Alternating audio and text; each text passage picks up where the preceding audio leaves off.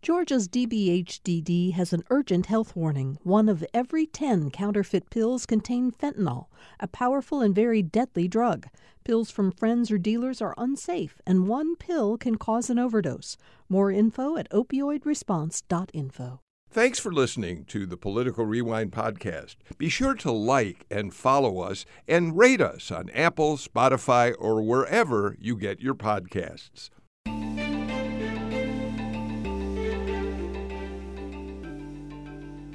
Welcome to Political Rewind. I'm Bill Nygut. We're going to spend some time this morning talking about the standoff, the current standoff over raising the debt ceiling and the consequences of what could happen if, in fact, the Republican-controlled House, particularly, and the White House don't reach a compromise on how to move forward. If you're like me and not particularly well-versed in fiscal matters, in budgets, I sort of had to refresh some of my understanding of what this is all about. And I'll just share a couple points with you very briefly before I introduce the panel. Remember that what we're talking about when we talk about the debt ceiling is not new spending on new budget matters. What we're talking about here is money that's already been budgeted that needs to be paid for. So right now, the current debt is just about $31 trillion. The debt ceiling establishes how much money the Treasury can borrow to pay off the current debt. And the borrowing cap right now is $31.3 trillion. So as you can see, we're getting very close to the point. Janet Yellen says June 1st is the likely date when the country no longer will be able to pay off debts because the debt ceiling is going to prevent any further borrowing to pay off those debts. This is an issue that has been going on in this country for decades. The whole question of the American economy being in debt dates all the way back to the Revolutionary War. And so with the panel today, I want to dig into a lot of that, put it all in perspective as we move forward. So let me start by introducing my Thursday partner from the AJC, Editor-at-Large, Kevin Riley. Kevin, thank you for being here today. Bill, I'm glad to be here, but mostly I'm glad we're on today with 3 really great political scientists because we're going to have to count on them to make us sound really smart today, as they always do. Yeah, I'm glad we have them, too. One of them is Tammy Greer, one of our favorite political scientists. Tammy, thank you for being here today. Thank you. And who doesn't love a conversation about the debt ceiling?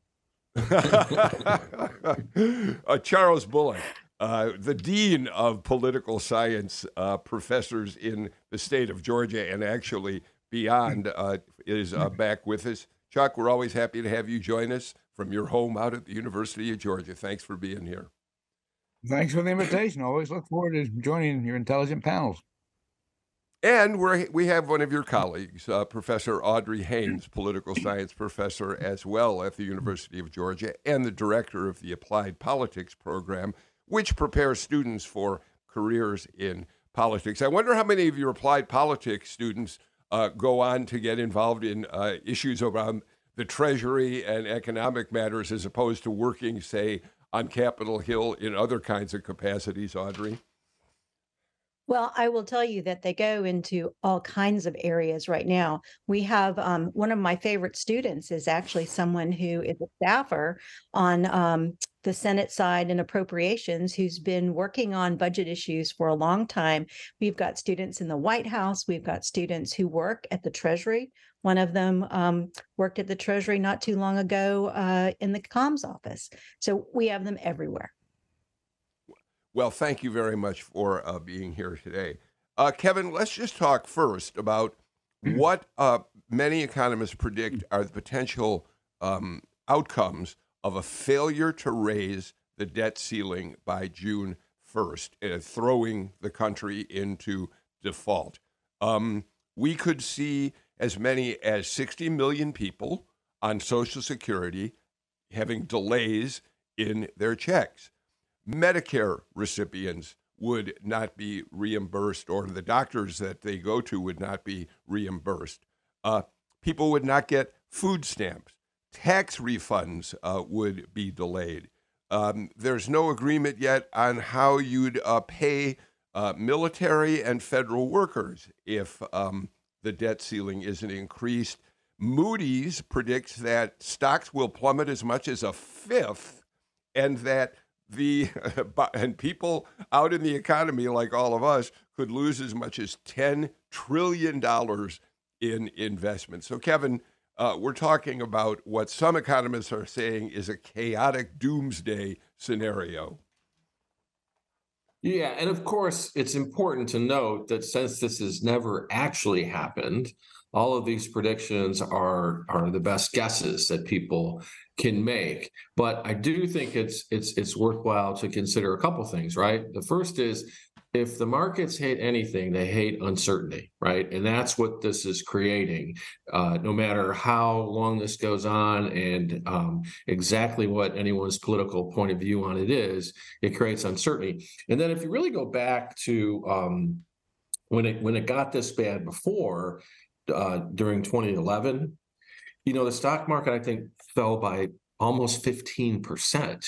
And if that were to happen, I mean, that would be, devastating. And to average people with their 401ks and other things that they look at, I think it would, those kind of things tend to build on each other, right? If I'm worried about my savings or my 401k, I quit spending, I worry, and then the economy just, it feeds on itself. So there's nothing good about this at all.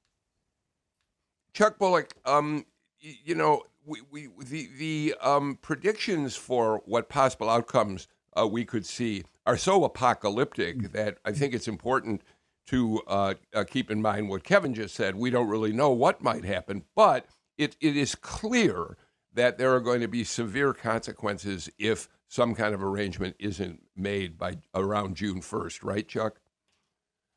Well, that's right, yeah. And the problem, in part, is that we have an awful lot of new members of Congress, people who weren't there the last time that we tiptoed up to the edge and when we saw Moody's reduce the bond rating for American bonds. So these are new folks, and a lot of them are very ideological. And for them, compromise is a dirty word. So they're going to look at this through their eyes, and they're going to see, there is a right thing to do from their perspective. And that right thing to do is to hold out until there are substantial cuts being made in funding, which has already been approved. So it's going to be hard to bring those people around, even by issuing the warnings, which are so pervasive. And Tammy, let's go back to what Chuck just said there. Again, this is not about new spending. This is about raising the debt ceiling to pay for costs already incurred in budgets that the Congress has passed and that the White House has signed. Right. And I think, Bill, that's the part that is really missing in the conversation. So it drives those that are not political watchers all the time to a point of confusion, that this discussion about the debt ceiling is about current bills and current policies. It is not. It is about items that have been passed years before, and it's just catching up to when these items are paid. I think it's also important, to have to be clear that the Moody's bond rating is just like our credit score. And so to have our bond rating to be reduced is in essence having our credit score to be reduced, which means that our interest rates increase on the monies that we've already borrowed, which means that the taxpayers are paying more money for all the services that we use. So I think it's a linear conversation when it's really a holistic issue, and it creates confusion to those everyday Americans who aren't seeped into these matters as we are, and it's unfair and it creates fear, and such that we go to our boxes and continue to elect people who stoke those fears. So, Audrey, the Republican-controlled House has already passed a bill that creates conditions that they say must be met before they agree to raise the debt ceiling. And the problem with their bill, and we'll talk about what's in that bill, some of the things they want cut, but the problem is, again, there are many people who say, look, you've got to separate, and this goes on historically every time there's been an argument over the debt ceiling. But dealing with the budget, creating a budget is a separate matter from increasing the debt ceiling to pay for bills already due. But that's not what the House is doing. The House is essentially saying we want certain cuts made now as part of the budget before we agree to the debt ceiling increase. Yes? And that is true. And I'm going to provide a little context because at this moment, as we talk about it, it looks like the GOP is trying to do something and utilize a crisis to pass their preferences in terms of legislation. But if you look at history, this is something that happens all the time. Republicans and Democrats have done it, and there are really only two levers that you can use to have an impact on the budget, and that is either to increase taxes or to cut spending. And in the past, Democrats have used this as an opportunity to try and generate taxes, increase taxes, and that is a part of the budget bill that Biden has put out for fiscal year 2024. But this has happened many times. I do want to say that historically, one of the reasons we have a debt ceiling, by the way, is because they introduced a debt ceiling in 1917 because Wilson wanted to get into World War I. And a lot of people were against that because they were worried about the spending. The debt ceiling was actually introduced as a way to say, look, we're not going to just spend forever. We're going to limit this spending. So, that is a sort of an irony that the debt ceiling is there to help control the actual spending. Well, Kevin, I want to bring you in, but let me just expand on what Audrey said, because I think it's an important part of the history of all this. Prior to World War I, every time the country really wanted to spend more money on a particular budget item, it had to be approved by Congress. It had to go through the process of winning approval. When World War I was looming, it was decided that you couldn't continue that. We knew that massive amounts of money were going to have to be spent. So approval basically was based on set a debt ceiling beyond which you cannot spend any more money, but you give the administration, you give the Treasury Department the right to spend up to that limit. And as you say, that didn't happen until 1917. Kevin?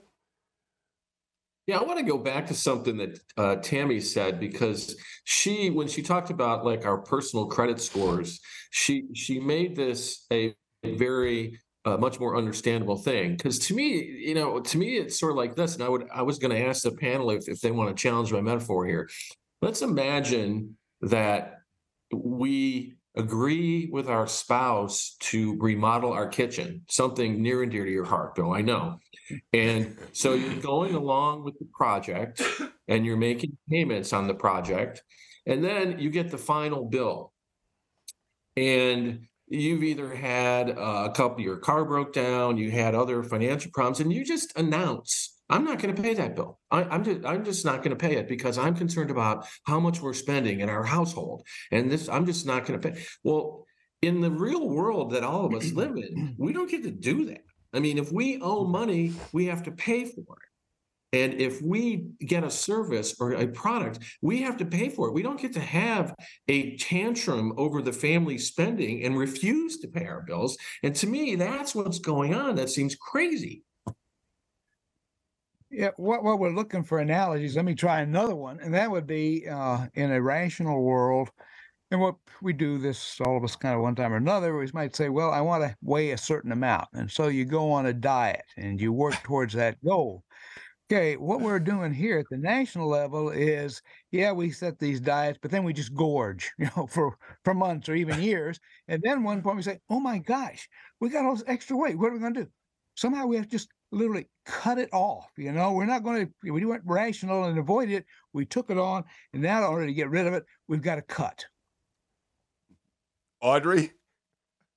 Well, I think that's a good analogy. And a lot of people are very critical of the budget process that we have in the US right now. I mean, we generate something called a budget resolution, and it's supposed to constrain spending, but very often it doesn't. And let me give you some statistics. In terms of our debt, in the 1980s, when Ronald Reagan was president, it tripled from 1 to 3 trillion. In the 1990s, it doubled from 3 to 6 trillion. And in 2000, it doubled to 12 trillion. And now we know, you know, it's pretty high again. So, what's driving this? And let me just tell your audience a little bit about some of those trends.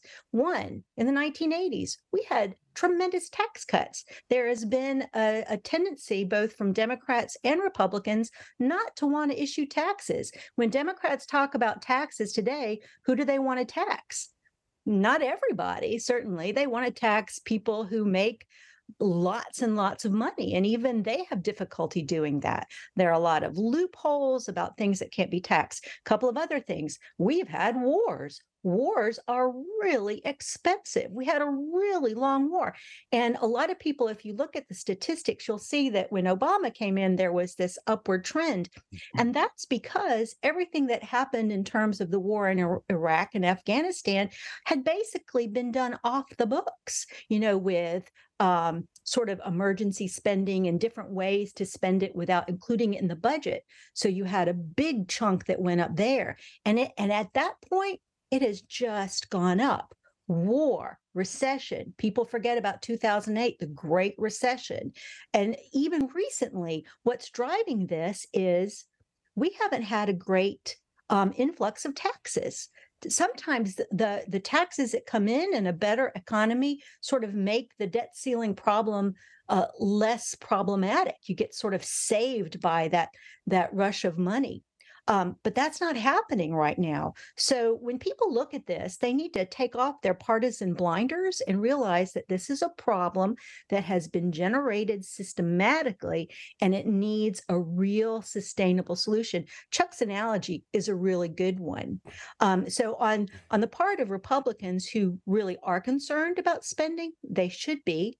Democrats should be as well, and many of them are. Mark Warren, remember, was it Mark? I can't remember. I think that was him. They've been working on this issue for a Mark long Warner, time.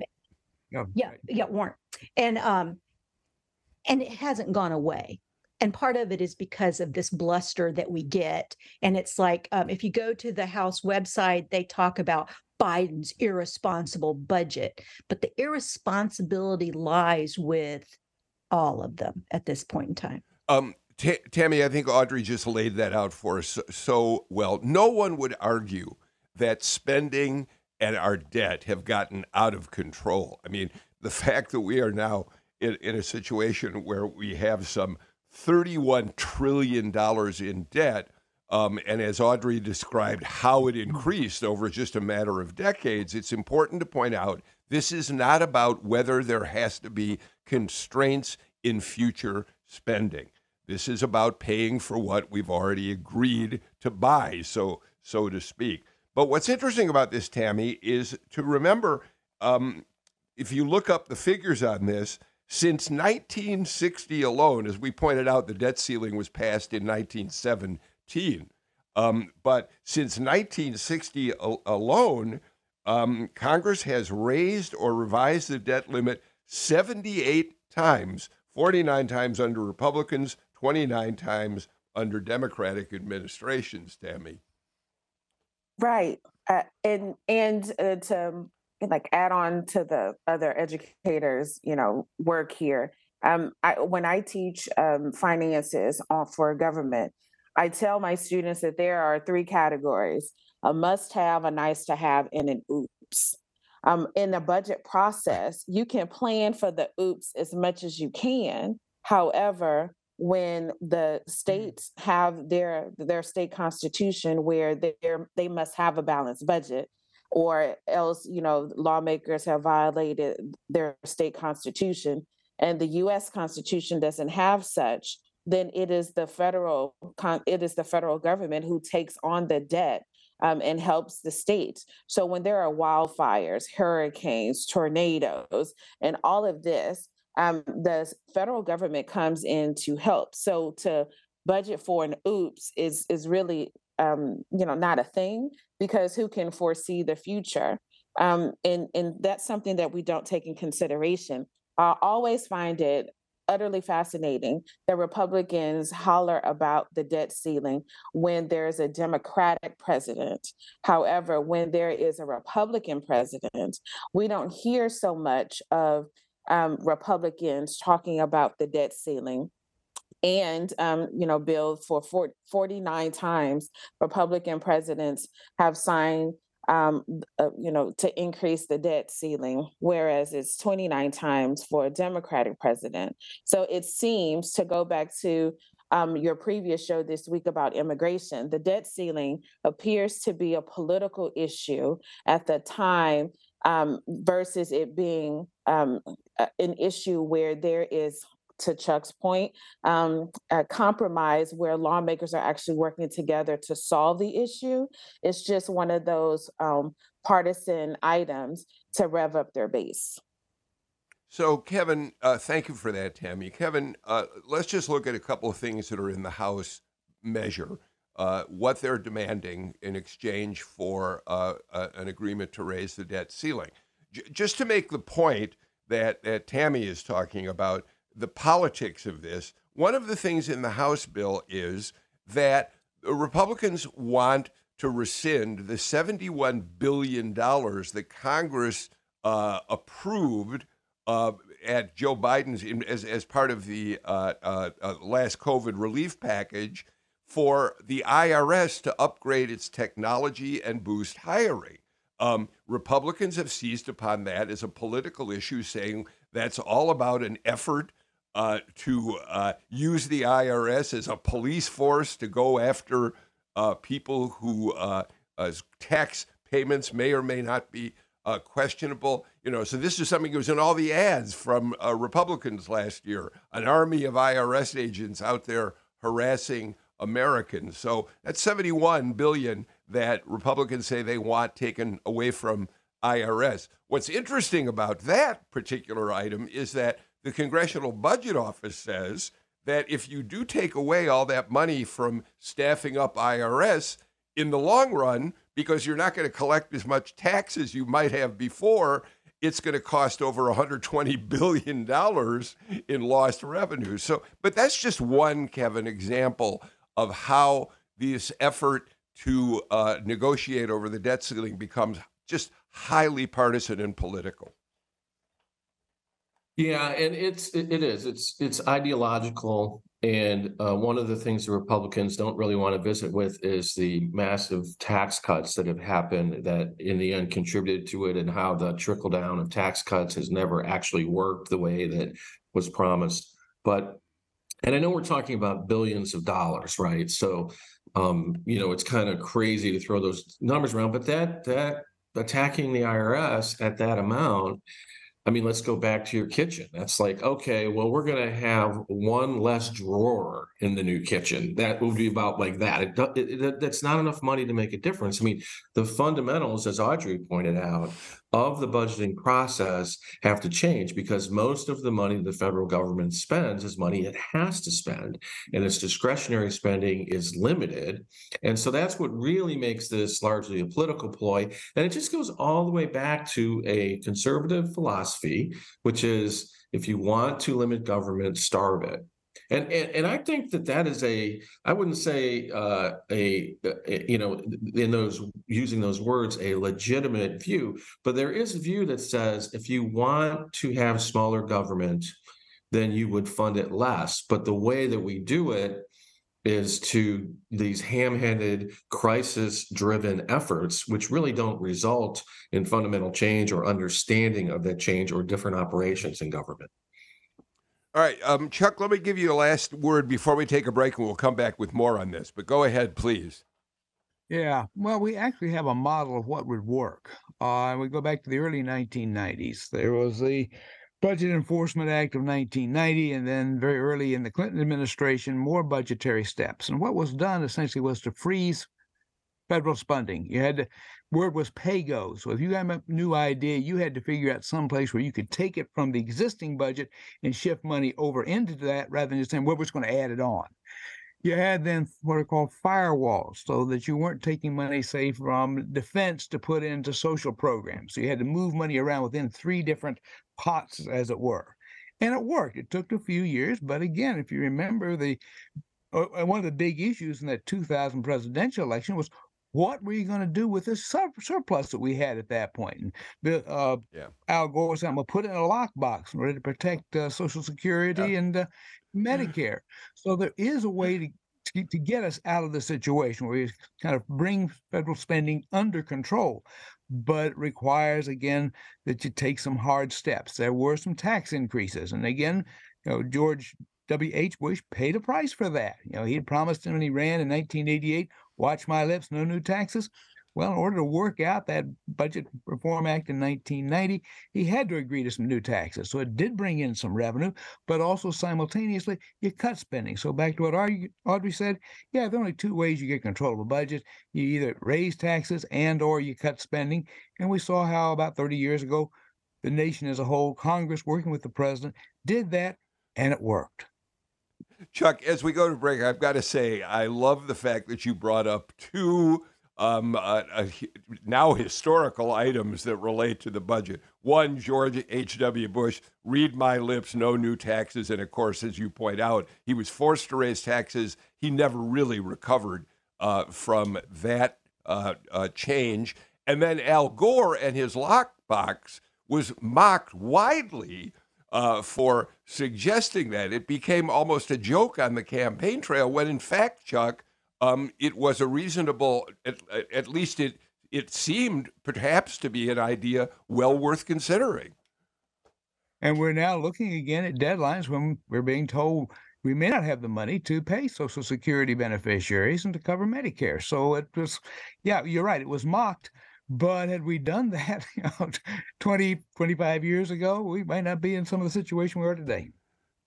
All right. Well, we're in a highly partisan situation, obviously, on Capitol Hill and across the country right now, and that's contributing to the crisis that is looming in terms of the debt ceiling. And I want to talk about that much more specifically after we come back from this break.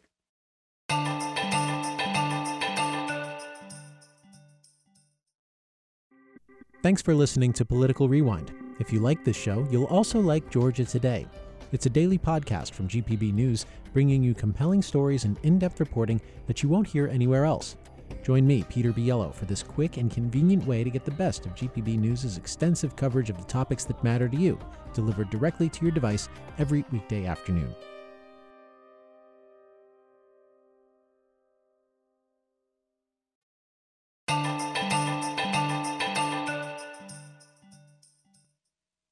Audrey Haynes, Kevin Riley, Chuck Bullock, and Tammy Greer join us for today's Political Rewind. We're talking about the looming debt ceiling crisis. Just a couple other things in that House bill, which will lead us into our conversation about how partisan politics are playing a huge role in all this. Republicans passed a bill which has no chance of getting anywhere in the Senate, clearly. Nevertheless, it expresses their political feelings of the moment. One of the things they're demanding is that President Biden's efforts to waive $10,000 to $20,000 in debt relief for student loans needs to be thrown out. They're going after what the president was able to put into his COVID relief package, tax breaks for renewables, for the production and consumption of clean energy. And in fact, they want to, add measures that would boost fossil fuel production and usage. And then on top of all that, that Republican bill also would establish work requirements for recipients of welfare and food assistance. So, Kevin Riley, we see quite clearly the footprint of highly partisan politics. And we should say, this was the bill that Kevin McCarthy had to negotiate with the people that Chuck Bullock talked about earlier in the show, the extreme right wing of the party, newer members of Congress who are demanding action on what are essentially issues that are playing to the base alone. Right. There is a lot of argument about which side is playing this political game better. And I would say that McCarthy passing this bill and being able to get those issues out there and get people like us to talk about them is a strategy that has worked out for him, because he wants the conversation to be about those things. And there are plenty of people who are against the student loan relief. There are plenty of people who are for work requirements and all of that. And as we just talked about in the first segment, that really isn't the issue here. But he has been able to make that the issue by like 2 votes in the House, right? And so now I think it remains to be seen, how will the Biden administration play this politically? Because there are a lot of people now who think they have misplayed it, that they should have never really negotiated, that they've given McCarthy a platform, and that there are a lot of Americans who will listen to what McCarthy has to say and say, yeah, I'm not sure I agree with all that student loan relief under these circumstances. So let's see how it plays politically. But right now, it's hard to argue McCarthy hasn't done things that benefit him and his party. Chuck, and then Tammy, let me add to that. For a good deal of time, the White House, President Biden was saying, I'm not negotiating on this. The debt ceiling has to be raised, period. But he has been under a lot of heat because he's now agreed. He's met with Kevin McCarthy. He's shortening his overseas trip to come back and continue being engaged personally in these negotiations. And as Kevin Riley points out, there are many Democrats who criticize him for being willing to legitimize some of what Kevin McCarthy is talking about. Yeah, part of our problem right now, and this Congress operates, the Republicans operate under a thing called the Hastert rule, and that goes back to former Speaker Denny Hastert, who said he would not bring anything to the floor unless the Republican conference was behind it. Now, what this does, it takes away the possibility of what we used to see, and we're talking about going back a generation or so now, which was bipartisanship, so that you could carve out a successful path by bringing together the middle parts of both Democrats and Republicans. And I believe passing one of those debt relief, debt-raising issues back about 10 years ago, that's exactly what John Boehner, who was the Republican Speaker at that point, had to do and went against the Hastert rule to do it. McCarthy, as we know, has such a narrow majority. It took him so long. He had to make so many promises to become Speaker. He doesn't have that kind of latitude even that Boehner had, and certainly can't operate as speakers would have back in the 60s, 70s, and 80s, where they could say, yeah, okay, we can carve out something here which we can get a bipartisan. It might even be a situation where now it would be mainly Democratic votes with some Republican votes added to it. But that kind of issue won't even come up for a vote. He cannot make it to the floor under the current operating rules of the Republican Party.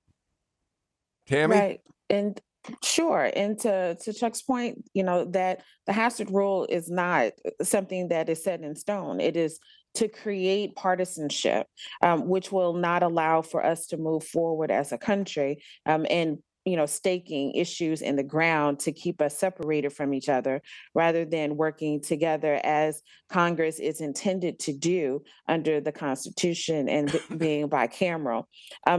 As far as the president getting flack from the Democratic Party, this is what leadership looks like. So regardless of, how your party may fare on something, if it's the right thing to do, it's the right thing to do. And if President Biden did the thing that Kevin McCarthy is doing, then it's the same. You're putting a line in the sand, and you are not allowing for both entities to work together across lines. Also want to add one other point, Bill, to the conversation about the national debt, that the debt and having some of our debt to be owned by other countries increases diplomacy when it comes to foreign policy, because if we're able to work together as different countries around the world, then we avoid the notion of going to war with one another, because then you won't get your money back from the people that owe you money, other countries. So it does more than the conversations that we talk about. It increases foreign diplomacy. It also adds to, to trade. So jobs, it adds more to the conversation than the linearness that sometimes partisans create when it comes to the national debt. I would jump in there and add to Tammy's remarks. Well, we talk about this as debt and the debt ceiling, but the way that Americans really need to think about it as this is the public debt. It belongs to all of us, and the consequences of carrying this debt will affect all of us. So I just want to say one other thing is right now, in terms of the differences between like the budget that Biden has proposed, and this relates a bit to the debt ceiling and what the Republicans want, there's not a huge gap in there. It's like 3 trillion versus 5 trillion, in savings. And if you look at what Biden has proposed in his budget, he wants to reverse the 2017 tax cuts. He wants to add some new taxes on those making $100 billion or more, or something like that. Close the carried interest loophole. Auction off the rights to the radio spectrum, target some areas where we've been losing money, allow the IRS again to continue to collect this money. And on the Republican side, they have some things like recall the COVID excess cash. A lot of companies took advantage of that money when they didn't need to, and there's a lot of it floating around, and a lot of it is going to red states, and they're using it for things that maybe they shouldn't be using it for. So, and blue states too.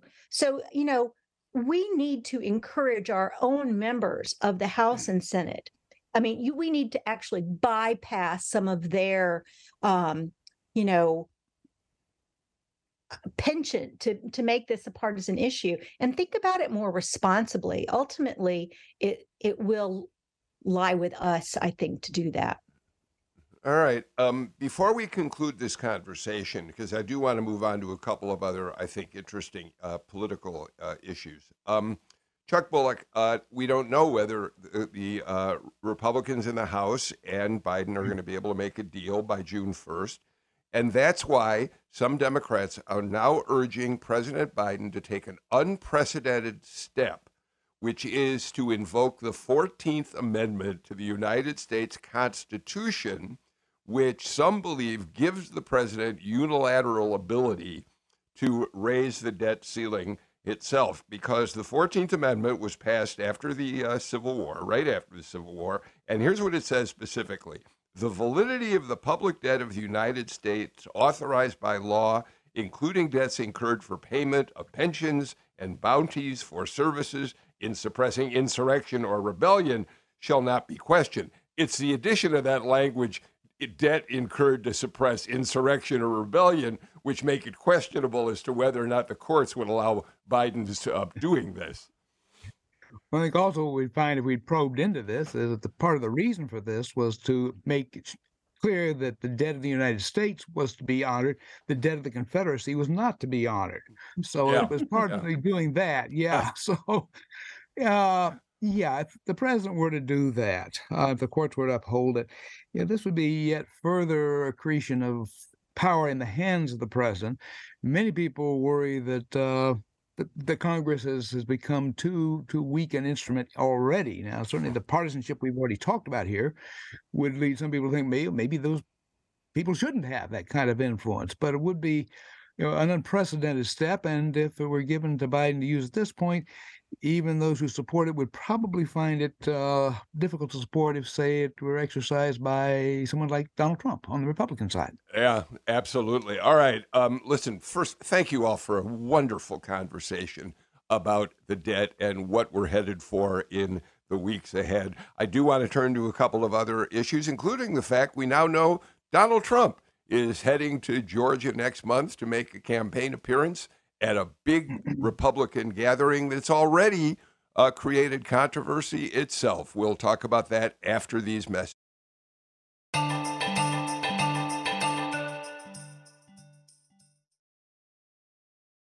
At a time when information continues to come at us faster and faster, sometimes you need to hit pause and rewind. NPR's Throughline takes you back in time to the source of the news stories filling your feed. Find NPR's Throughline wherever you get your podcasts.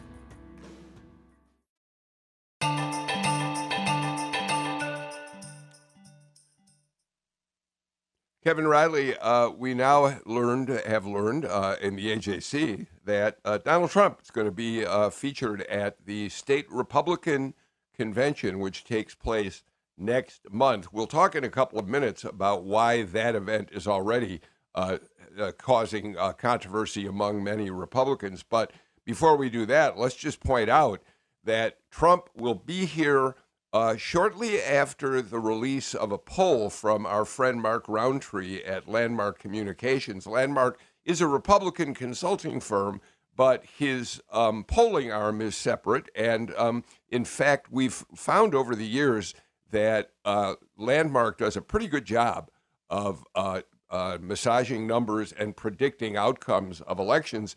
And the poll they released yesterday among Georgia Republicans, Trump sits at 40%. Ron DeSantis, who's expected to announce his candidacy sometime in the week ahead, is at 32%, which, by the way, is closer than many other polls across the country show those two. But it does show Trump with a lead as he heads to Georgia to continue his campaign. Yeah, and we have no reason to question the polling for sure, because Landmark, I think, we all recognize has been pretty consistent and delivers news that people don't like as often as it delivers news people do like. So I do think it's interesting, though. In the end, it's 40% among likely Republican voters. So he doesn't even really have half of the Republicans. But let's be honest. The primary process is largely in favor of Donald Trump, the way it's set up now. If he can go to every state and get 40%, while others divide the rest of it, he will win primaries and ultimately get to the nomination. I mean, if these numbers are held up in Georgia, and if they are similar in other states, then he's going to end up as the nominee. It's really not complicated. Tammy, one of the numbers that jumps out at me on this poll, and I'll start with you on this, is we're still a good 10 months away from a Georgia presidential primary, which won't take place until March of 2024. And yet, the Landmark poll suggests only 6% of Republican voters are undecided. That's relatively unheard of this far ahead of a primary. The other factor, though, to take into consideration is the entire Republican field hasn't developed yet. So right now, it's possible that Trump is benefiting from all those people out there who say, yeah, we're going to give our vote to them. But undecideds could grow as a DeSantis and Mike Pence and others think about jumping into the race, yes? Yes. At the same time, Bill, I would like for us to take a journey back to 2016. When there were 16 individuals in the Republican primary, and our well-known individuals included Jeb Bush, who was widely thought of in early polling to be the sure win for the Republican nomination. You had Mitt Romney, you had Chris Christie, you had Mike Huckabee, you had Rick Perry, and all of those Republicans, Bush, Romney, Christie, Huckabee, and Perry, were successful governors of their states. They were effective in whatever policies that they had, particularly those that were supported by the Republican Party and Republican voters. And they were well ahead of the 45th president, who then became president in 2016. So while I can appreciate the polling and the interest in the Republican primary, I would caution us to think back a few years ago when well-known individuals in the Republican Party who held elected office, who were successful in their own right, were, demolished by the individual that became the 45th president. Audrey, this also points out this split in the Republican Party. It exacerbates the tension between the Kemp wing of the Republican Party and the MAGA wing, the Trump wing, because as we know, Brian Kemp will not be at the state Republican convention. He set up an apparatus to raise money with his super PAC separate from the state Republican Party. So this is just another sign of the fact that the Republican Party in this state right now has got two masters. On one hand, Brian Kemp, on the other, Donald Trump. Right. So, as someone who studied presidential nomination campaigns basically my entire adult life, one of the things that we have learned is that, there's a division, but I've always thought that campaigns matter. And right now, if you think about how bifurcated our consumption of media is, if you think about where most of the people who are active Republicans who are, somewhat paying attention to the news, they're watching Fox, they're reading their news from generally partisan sources. And one of the things is that Trump has stayed in the news. He has high name recognition, that sort of reinforces people who really like him, but he's still there. And if you're not paying attention, he's still relevant because he gets so much airplay. DeSantis has been that other person too, who has really been championed by sort of the anti-Trumpers. But all the things that he's been doing in Florida, some of them they like, but some of them they feel like perhaps that's a bit too radical. And again, sort of the Kemp wing that is pro-business, they don't like some of the things that he's done with Disney, for example. So I think that there's quite a bit of uncertainty, and we really are going to have to see. There's a couple factors. One, how does DeSantis perform in a national audience? Everybody who knows DeSantis knows that, he can come off goofy or, a bit introverted. He says and does weird things. And obviously, if you've been watching any of the ads, there's plenty of crazy visuals of him making goofy faces. And we all watch the pudding commercial. So Trump has lots of stuff. And Trump, who knows? Who knows what's going to happen with Trump? Will he be the Teflon person like, or Reagan? He's been pretty Teflon-y so far, but I think there's uncertainty. So we're going to have to wait and see. Chuck? Yeah, I want to look at this poll, which is interesting in that it shows a closer race than virtually any poll I've seen anyplace else in the country. So what does this tell us? Does it tell us that Georgia is an anomaly or that Georgia is a cutting edge of what may be erosion in Trump support? Looks like to me at least we're anomalous, and this has shown up in two ways in our recent history. One has been the success of people like Brian Kemp and Brad Raffensperger, who succeeded against Trump's nominees.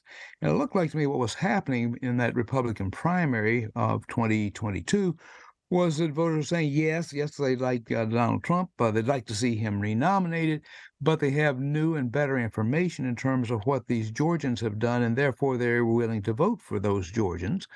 And then the other level, and this would be at the mass level rather than the elite level, and that is that at least here in Georgia, and I think, again, we would see this in a number of other states, Arizona, Nevada, whatever, is that you have a share of the Republican vote who simply will not go as far as to vote for Donald Trump. So what happens here in Georgia is that if you're a Democrat and you're running against Trump or someone very closely aligned with him, you as a Democrat have a pretty good shot.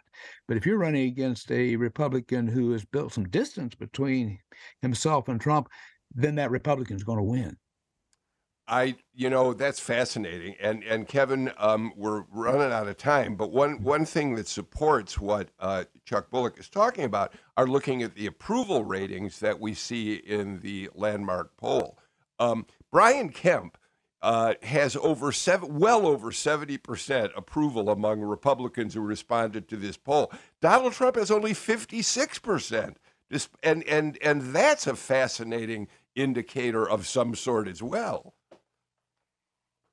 Yeah, I don't know. I kind of come back to, Kemp is by far the most powerful and most popular Republican in the state. But I don't know. To me, this poll might say, hey, voters like him as governor, and they want him to worry about being governor. and do what the governor should do. They may not want him to run for president. And, I think any typical voter, any typical person likes a person who does the job they have. Yeah, well, we are running out of time, but let's add the fact that Landmark did put Brian Kemp into the mix for president, and he only got 7% of the respondents. But of course, he hasn't launched a campaign. There are a lot of people who don't think he's really running anyhow. And on the show yesterday, Cody Hall, one of his top advisors, made it clear to Greg Bluestein and me that although it was potentially a possibility, it wasn't likely that was the direction he was going to head. So, but it is interesting that at this point, very few Georgians seem to see him as the guy they turn to, unless he launches a real campaign.